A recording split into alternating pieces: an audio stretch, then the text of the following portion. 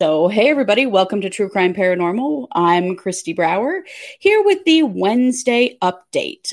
Katie is away this week. She'll be back next week, but I am here to answer your questions and give you a bunch of information.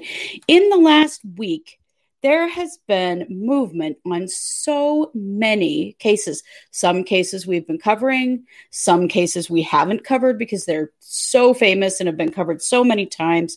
There's a lot of information to share, so I'm going to give you a bunch of updates tonight. I'm going to start, of course, with Chad Daybell, because we've been covering the Daybell Vallow case of the missing children, Tylee and JJ, who are now the murdered children, Tylee and JJ.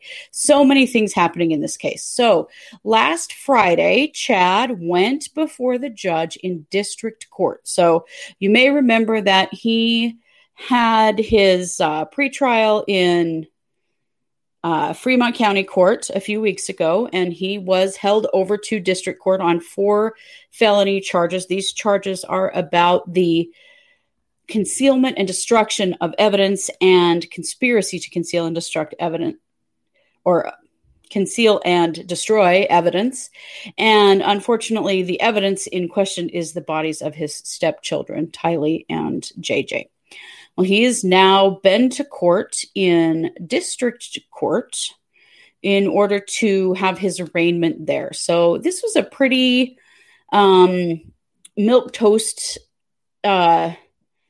hearing, honestly, compared to some of the others we've had. There wasn't that much to share. What he did was he did plead not guilty to all 4 charges. And so he has been held over for trial, and that trial will be in January, and they've scheduled it for 3 weeks, which I got to tell you, at least here in Idaho, is a long trial. That is a really long trial. It's very interesting, indicates how many witnesses they're going to have. It's going to take a lot of time. I'm very curious for that. They also set a pretrial conference date in December. Now, what that means is at that time, there could be a negotiated plea that would keep him from going to trial. Now, I got to say, I think it's unlikely that he's going to plead. I do feel like he's probably going to go to trial unless something really big happens between now and then. A lot of things can happen between now and then because these are still not murder charges, and we do think murder charges are pending, and that's the work that's being done right now, is to try to, put murder charges on him and also his wife, Lori Vallow, the mother of the children. So a lot can happen between now and then. Lori's arraignment in district court is coming up on September 10th. We suspect that it will go exactly the same way as Chad's did, but we will certainly report that to you. But that's kind of where things went. He sat in court with his resting toad face, as he is known to do, and there was very little communication in this hearing. It was a Zoom meeting, and it really was just very quick and cut and dried. So, but we do know he's now in district court and being held over for potentially that 3-week trial in January. Okay, so another case that we have covered recently that has come out with some really good news has happened here that I wanted to share. This is in the Alissa Turney case. And if you look back in our videos, you'll find we have covered the Alissa Turney case in the past. Fantastically, her stepfather / adoptive father Michael Turney has finally been arrested for her murder. Now, interestingly, her body has not been found, but her sister Sarah has been on an absolute crusade to get him arrested. She absolutely believes that he killed Alissa, and she's been missing since 2001. And he went to jail in 2010 for guns and explosives and stuff, and got out in 2017. And ever since, she has been on an absolute crusade to get him charged with Alissa's death. They 100% believe that he was involved and that he lied. Please go watch our episode on Alissa Turney so that you can hear the whole story.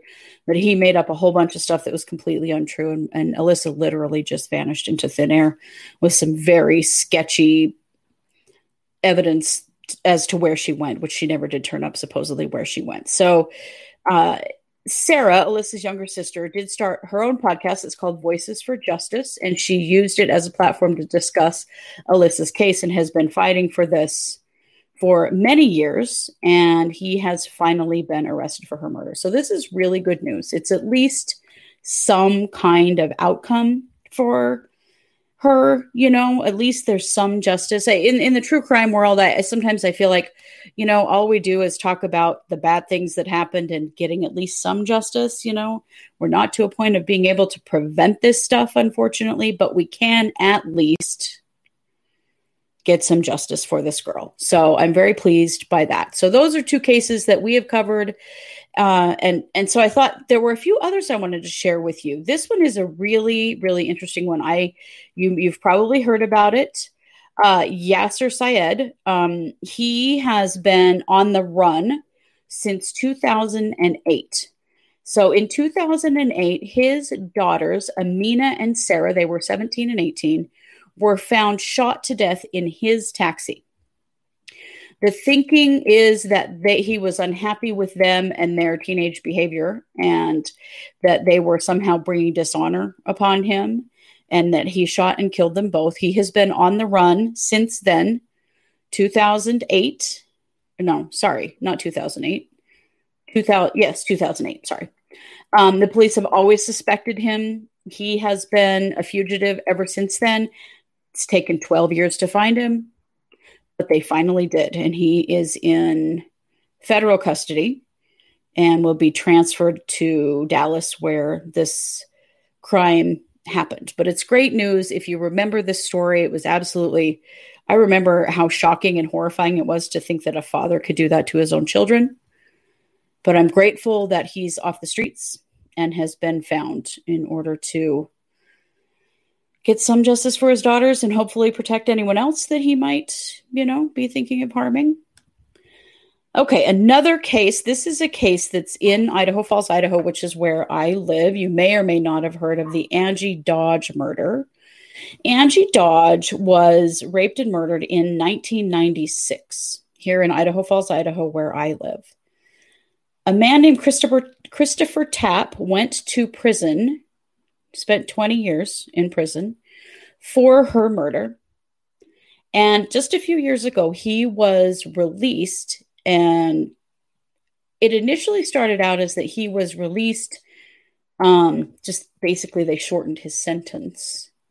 But there's been a lot of work done, a great deal of work done on the part of Angie Dodge's mother, Christopher Tapp's mother, and others that brought in, I think, judges for justice. Basically, what they found is that Christopher Tapp's confession was most definitely coerced and suspect. There was absolutely zero physical evidence that he committed the crime. At the time, it was a very big deal. So they released him supposedly early, didn't vacate his charges at the time, but said that they weren't so sure that he actually killed her. Then, using this fantastic familial DNA that we have now, they were able, the police were finally able to identify the DNA in her case, because Christopher Tapp's DNA did not match her case.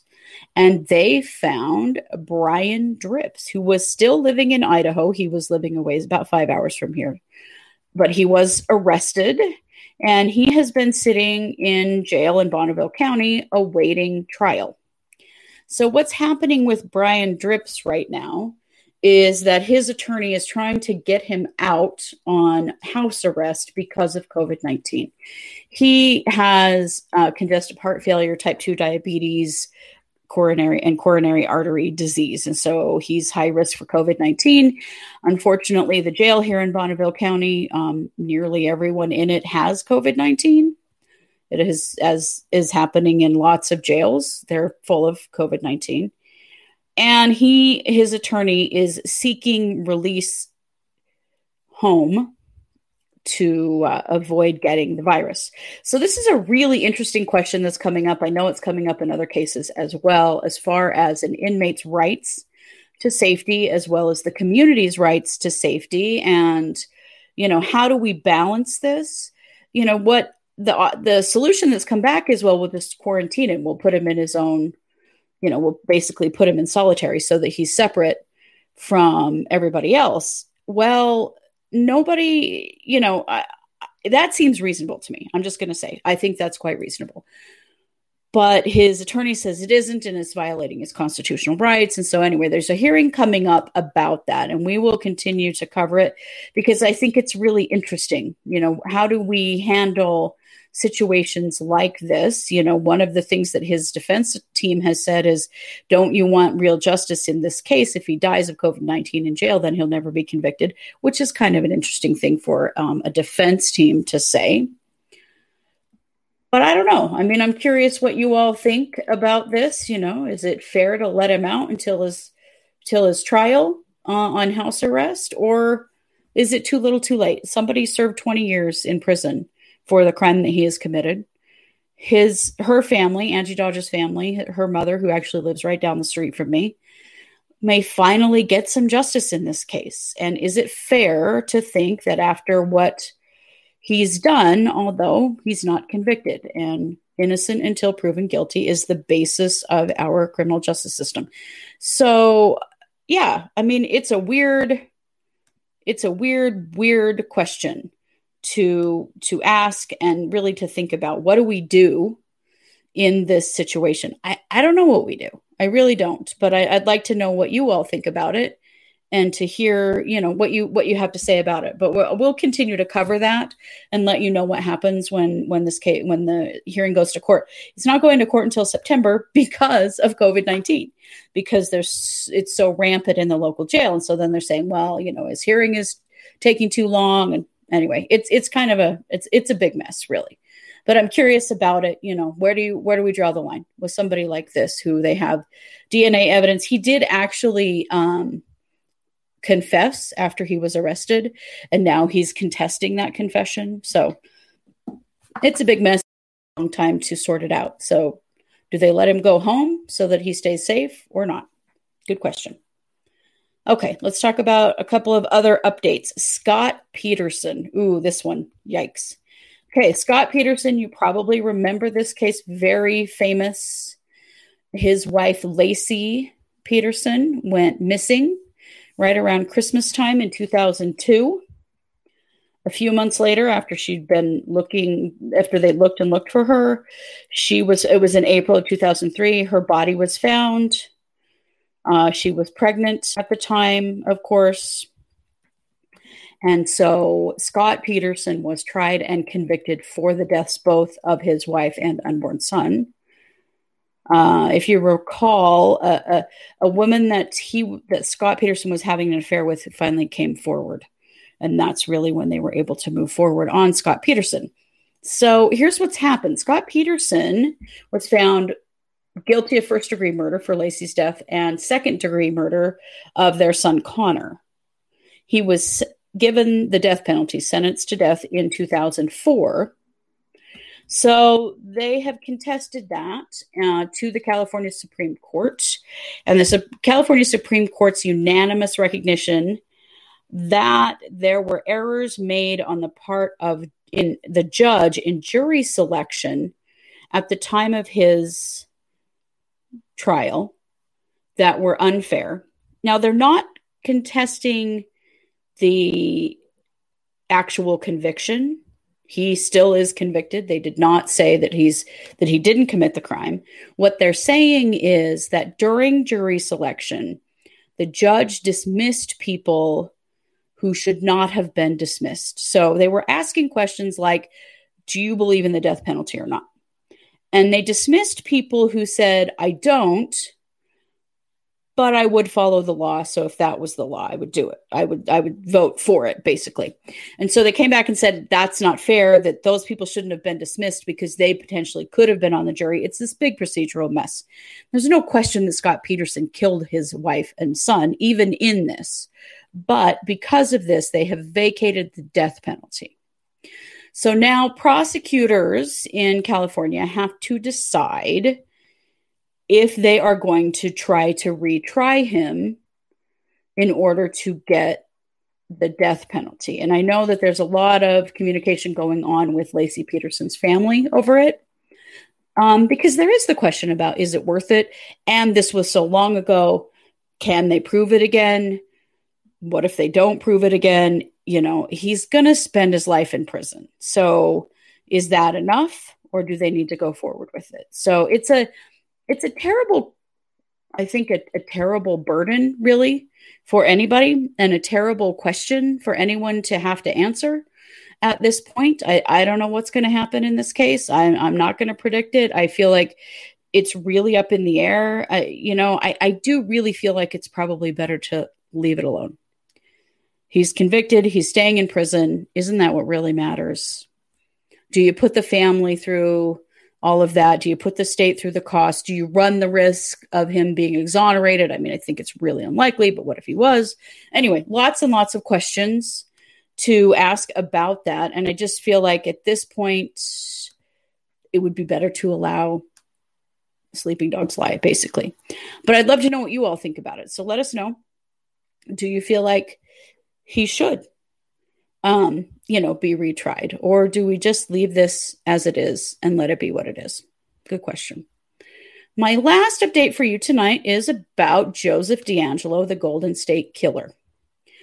So the Golden State Killer has been on the loose for a very long time, committed at least 50 rapes and at least 13 murders in the 70s and 80s in various parts of California, and was only very recently caught and was tried and convicted. So he was convicted on 13 counts of murder and 13 counts of rape, although he did, as part of his plea deal, he admitted to lots and lots of crimes that he wasn't charged with. A lot of them were past, I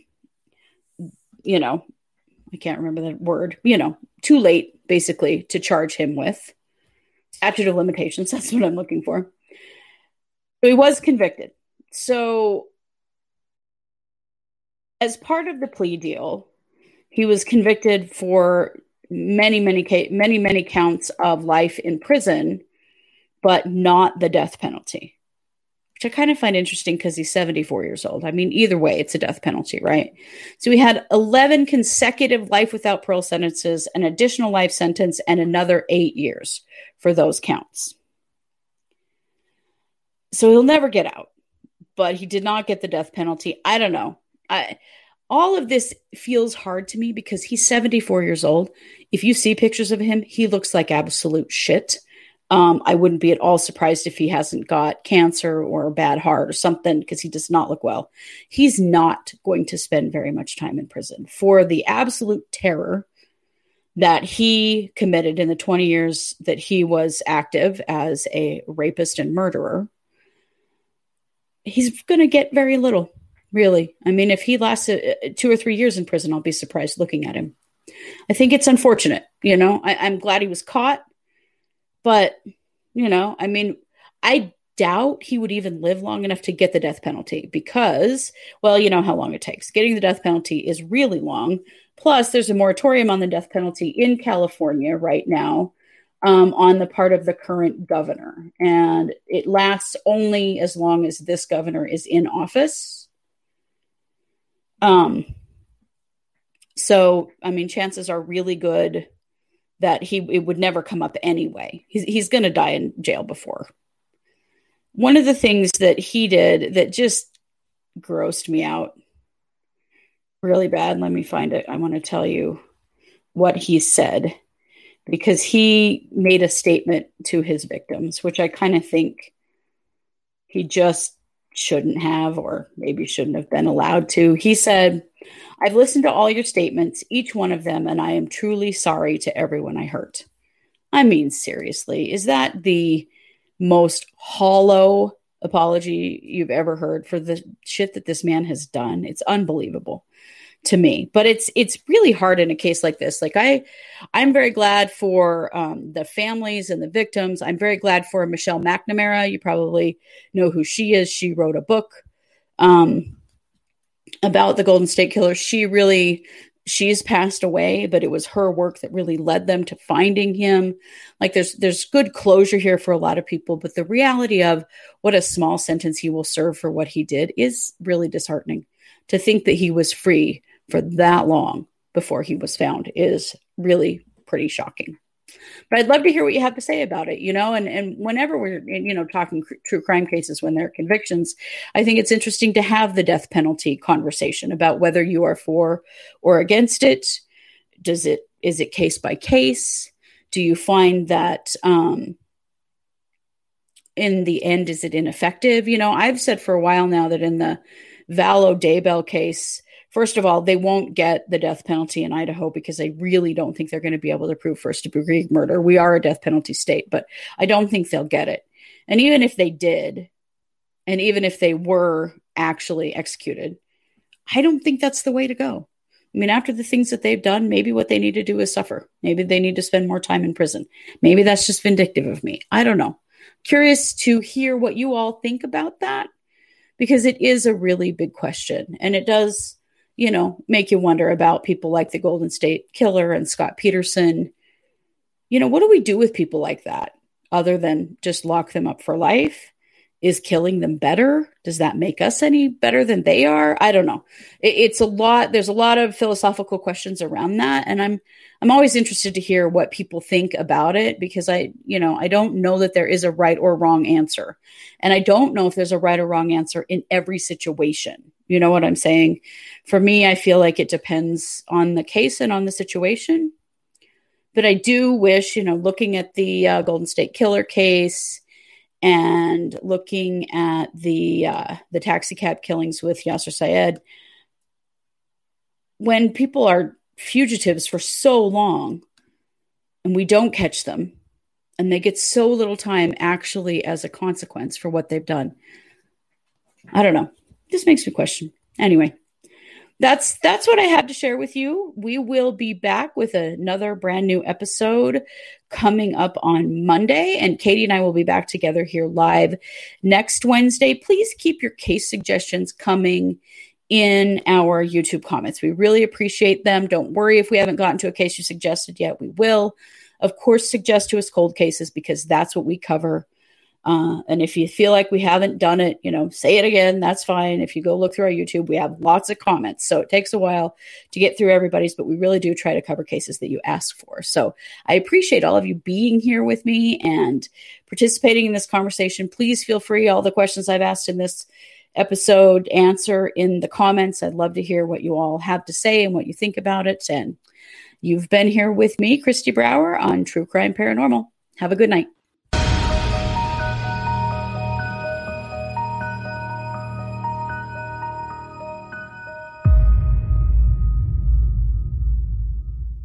If you're enjoying this podcast, don't forget to like and subscribe on your favorite podcast platform.